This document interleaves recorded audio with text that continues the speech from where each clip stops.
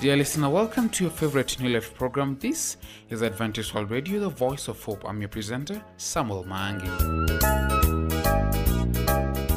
Salvia Mtesh is on standby with the health segment. Today, she will talk about diabetic nerve damage. Thereafter, we'll be having Pastor Prosin Nanga, who will be joining us during the Bible segment to talk about Back to the Future. But first, let us listen to Injili Family Choir.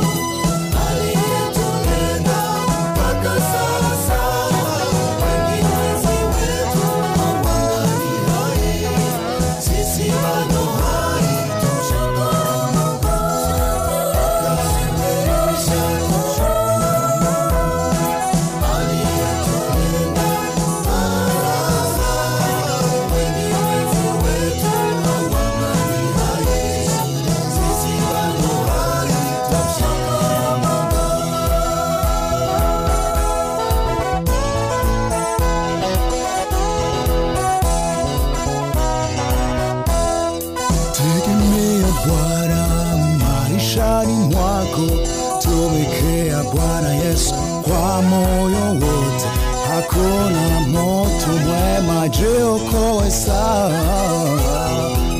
Sote ni neema yake Bwana, watu wanaisha hapa na pale, katika pande zote ni kilio. Tazama Bwana Mungu amekulinda, kumbe ni neema yake Bwana.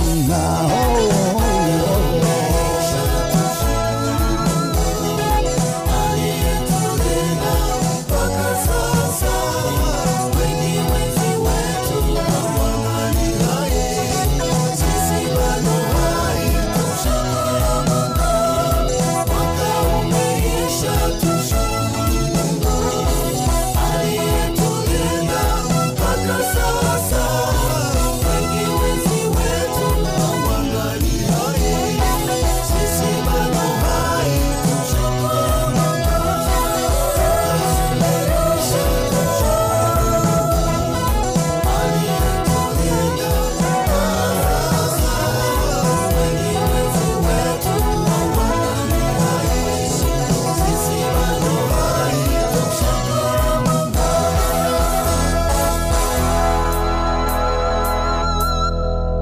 back, dear listener. It is time for the health segment with Msavi Mteshi.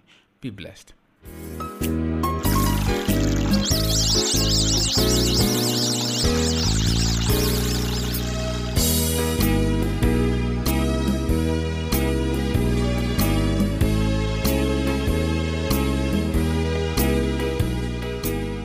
Hello, listener. Welcome to our program, Health Nuggets. I am your presenter, Msavi Mteshi. Today, our topic is on diabetic nerve damage. High concentrations of sugar in your blood can cause damage to the nerves of your body. If the cause of these higher sugar levels is diabetes, the nerve damage is called diabetic neuropathy, and it is a common and serious complication of that disease. I want to talk with you today about diabetic neuropathy because it is possible to prevent or slow the progression of this condition by living a healthy lifestyle and by controlling your blood sugar levels. High blood sugar levels can damage any nerve, but they most often damage the nerves in your feet and legs. The damage develops slowly, being most commonly found in people who have had diabetes for at least 25 years. A diabetic may not even notice problems until considerable damage has already been done. Symptoms when they occur include a feeling of tingling, burning, or a prickling sensation starting in your toes or the balls of the feet and spreading upward. There may also be numbness that prevents you from feeling cold, heat, or pain if you step on a foreign body such as a splinter. You may develop sharp, jabbing pains that worsen at night, muscle weakness and pain when walking, and serious foot problems such as infections and ulcers. Symptoms do not necessarily mean that permanent nerve damage has occurred, but they should warn you of your need for medical attention because early treatment offers the best chance of relieving your symptoms and preventing complications. As an example, if you are a diabetic, a minor sore on your foot that doesn't heal can progress into an ulcer without treatment, and untreated foot ulcers may eventually require surgery or even the amputation of your foot. As another example, diabetic damage to the nerves that control your urinary bladder can prevent it from emptying completely, allowing bacteria to multiply and a urinary tract infection to develop. The mechanism by which high blood sugar levels damage nerves isn't completely understood, but it probably involves a combination of factors. We know that there is a complex interaction between blood vessels and nerves, and that high blood sugar levels damage the walls of the small blood vessels that supply oxygen and nutrients to your nerves. Sugar also interferes with the ability of your nerves to send electrical signals in the way they were created to function. Poor control of blood sugar levels is by far the greatest risk factor for developing diabetic nerve damage. Keeping the levels within a safe target range is the best way to protect the health of both your blood vessels and your nerves. Smoking is another risk factor. Tobacco contains nicotine, which narrows and hardens your arteries, reducing blood flow to your legs and feet and to the nerves that control them. Drinking alcohol is yet another risk factor for diabetic nerve damage, as alcohol acts directly as a poison to nerves. Additionally, people who drink heavily frequently suffer poor nutrition. They don't eat the vitamins and nutrients their nerves need to stay healthy. Diabetic nerve damage has no known cure. Treatments focus on controlling the diabetes to slow progression of nerve damage, relieving the symptoms, and on managing the complications to restore function. Let us look at how you, as a diabetic, can control your level of blood sugar. It is a big commitment. Constant monitoring and frequent insulin injections or by-mouth medications are required to keep your blood sugar at a safe level of 70 to 130 megaliter per deciliter before meals. Your doctor will instruct you on both a proper diet to follow and the exact amount of insulin you require to stay in this safe range. Modern labs have recently developed a test called A1C. It helps in monitoring the success of your diabetic management by measuring your average blood sugar level over a period of 2 to 3 months. Your diabetes is controlled if your level is less than 7%. Blood pressure control is another effective diabetes treatment. A diabetic should keep their blood pressure less than 130 over 80 millimeters of mercury. You may require blood pressure medicines to achieve optimal blood pressure control. Next, eating a balanced diet that includes a variety of healthy fruits, vegetables, and whole grains and one that limits your portion size is an effective diabetes treatment. It helps you achieve and maintain a healthy weight. Being active every day will help you to effectively manage your diabetes by helping you to maintain a healthy weight and to keep your blood sugar and blood pressure under control. You should aim for about 30 minutes of moderate exercise at least 5 times a week. Finally, the use of tobacco in any form by a diabetic increases their risk of dying from a heart attack or a stroke as compared with a non-smoking diabetic. It also makes you more likely to develop circulation problems in your feet. So if you are a diabetic who smokes, stop. All of these diabetes treatments, keeping your blood sugar and blood pressure under control, following a healthy diet and getting physical exercises, avoiding alcohol and smoking, may seem bothersome, but they do help slow diabetic nerve damage, and failure to follow such precautions can be damaging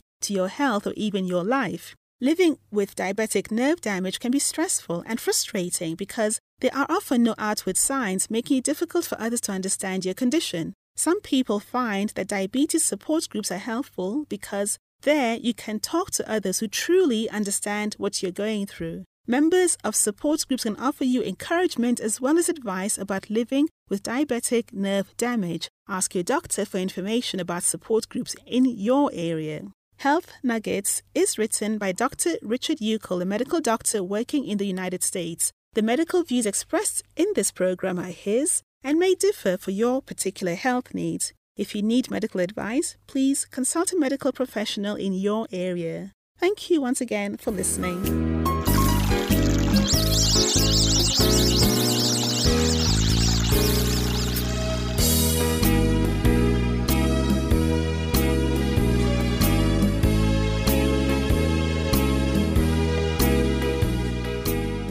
Welcome back, dear listener. I hope that you're enjoying the program. I'm your presenter, Samuel Mangi. For your views, comments, or questions about the show, write to the producer, Adventist World Radio, PO Box 42276, code 00100, Nairobi, Kenya. You can also email us to awrnairobi@ek.adventist.org. Let us now have an item from Injili Family Choir.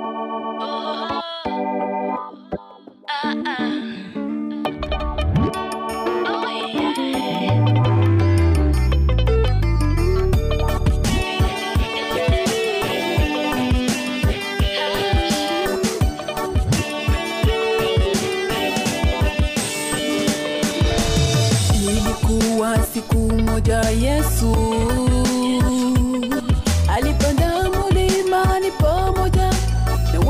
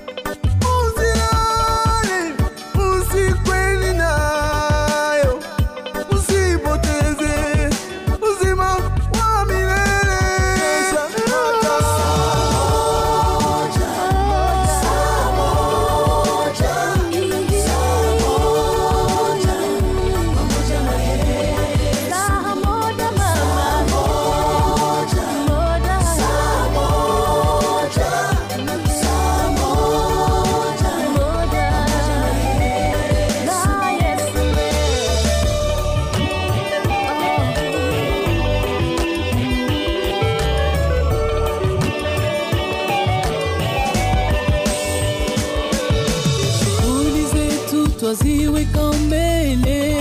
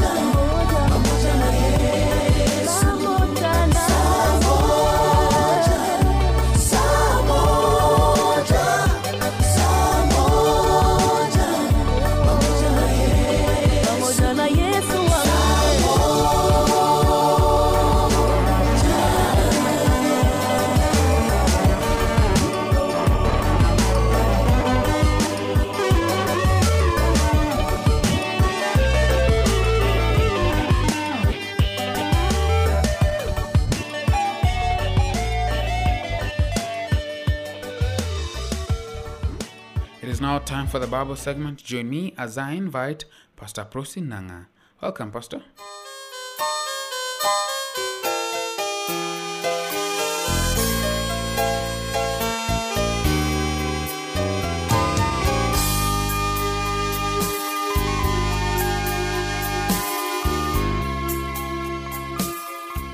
In our previous lesson, we learned about the 4 qualities of hope. Number 1 was believing that Christ will come back. The coming one shall come and shall not tarry. And number 2 was wanting Christ to come. That is our desire, to have a strong desire that the one who will come, and therefore we need him. Number 3 was hope, which involved watchfulness. We need to watch if we are sure that Christ will come back. And the last one was to prepare, because we know that the one who is coming will come. Therefore, we need all to be prepared. Today's topic is back to the future. In these days of toil and struggle, days of success and failure, in the midst of competition and strife, it is well for someone to pause and ask, where is my future? The world is sick with fear. It is concerned with future. Some see future as a way of having all their dreams come true, and others count on doing then all the things they lack time to do now. Others view it as a compensation for the trials and the deprivation of this life. And others view it as the place we can only lay down our burdens and leave all our worries, our sorrows, and all our cares behind. Without some concept of what to expect, there is nothing to give substance to our hope, nothing to hope for. As it occurs in the Bible, the expression eternal life is rich with meaning. Fundamentally, it refers to a certain quality of life, one which is made possible by Christ only, and one we can experience here and now. He who has the Son has life, in 1 John chapter 5, verse 12. This sentence is in present. It involves a present tense. The expression also includes the more conventional sense of eternal life, with the idea of endless life, immortality, and this is an important element in Christian hope. Believers look forward to a future beyond death, where human life will continue in a perfect environment and realize its full potential. We need more than an optimism based on personal desires. Christian hope assumes that our personal identity can be recovered or preserved beyond death due to the creative and recreative power of God. Romans chapter 4, verse 17. We have therefore to trust in God, and when we trust in God, this will be the basis of our hope. Recognizing the importance of God to Christian believers, hope helps us to identify what it really is that believers hope for. The heart is the central concern of Christian hope, is not self-gratification. It is the present or the prospect of personal fellowship with God. Only His presence makes the future worth hoping for. When we recognize the importance of fellowshipping with God, then our hope will be grounded, will be rooted on the true grounds. The second element in the concept of future is the prospect of the future service. Reward for the faithful service is not the end of all responsibility, not just to relax and let others serve us. but the opportunity for further service and greater responsibility. Thus, the concept of future eliminates all self-gratification, all personal desires, and it provides us with a true religious view of the future, and that is of service. Another aspect is the restoration and fulfillment. All traces of sin and fallenness are removed. Recovery of all dimensions of human existence. By that time, we will be restored socially, physically, spiritually. All the environment will be restored, and there will be fulfillment. Future will bring history to a conclusion. The word end not only means termination or cessation, but it can also mean a goal or purpose. The end which believers anticipate is the goal to which history moves. What goes on now reaches its culmination then. The future will complete or will fulfill the present in different ways. The separation and destruction that begins here will be final then. The work of salvation will reach its conclusion with great reunion with God, with the restoration fully achieved. Do you have this hope? Hope which is a living one, which is grounded and founded on the promises of God. Back to the future. Are you ready? Do you have a future? Next time, our topic will be the specific attitude towards the future.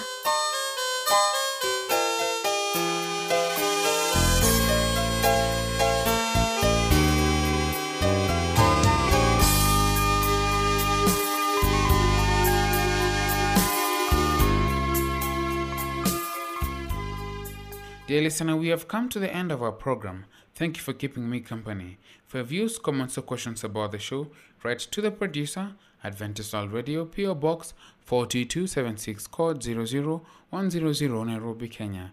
Our email address is awrnairobi@ek.adventist.org. Until next time, may our God be with you. I've been a presenter, Samuel Maangi.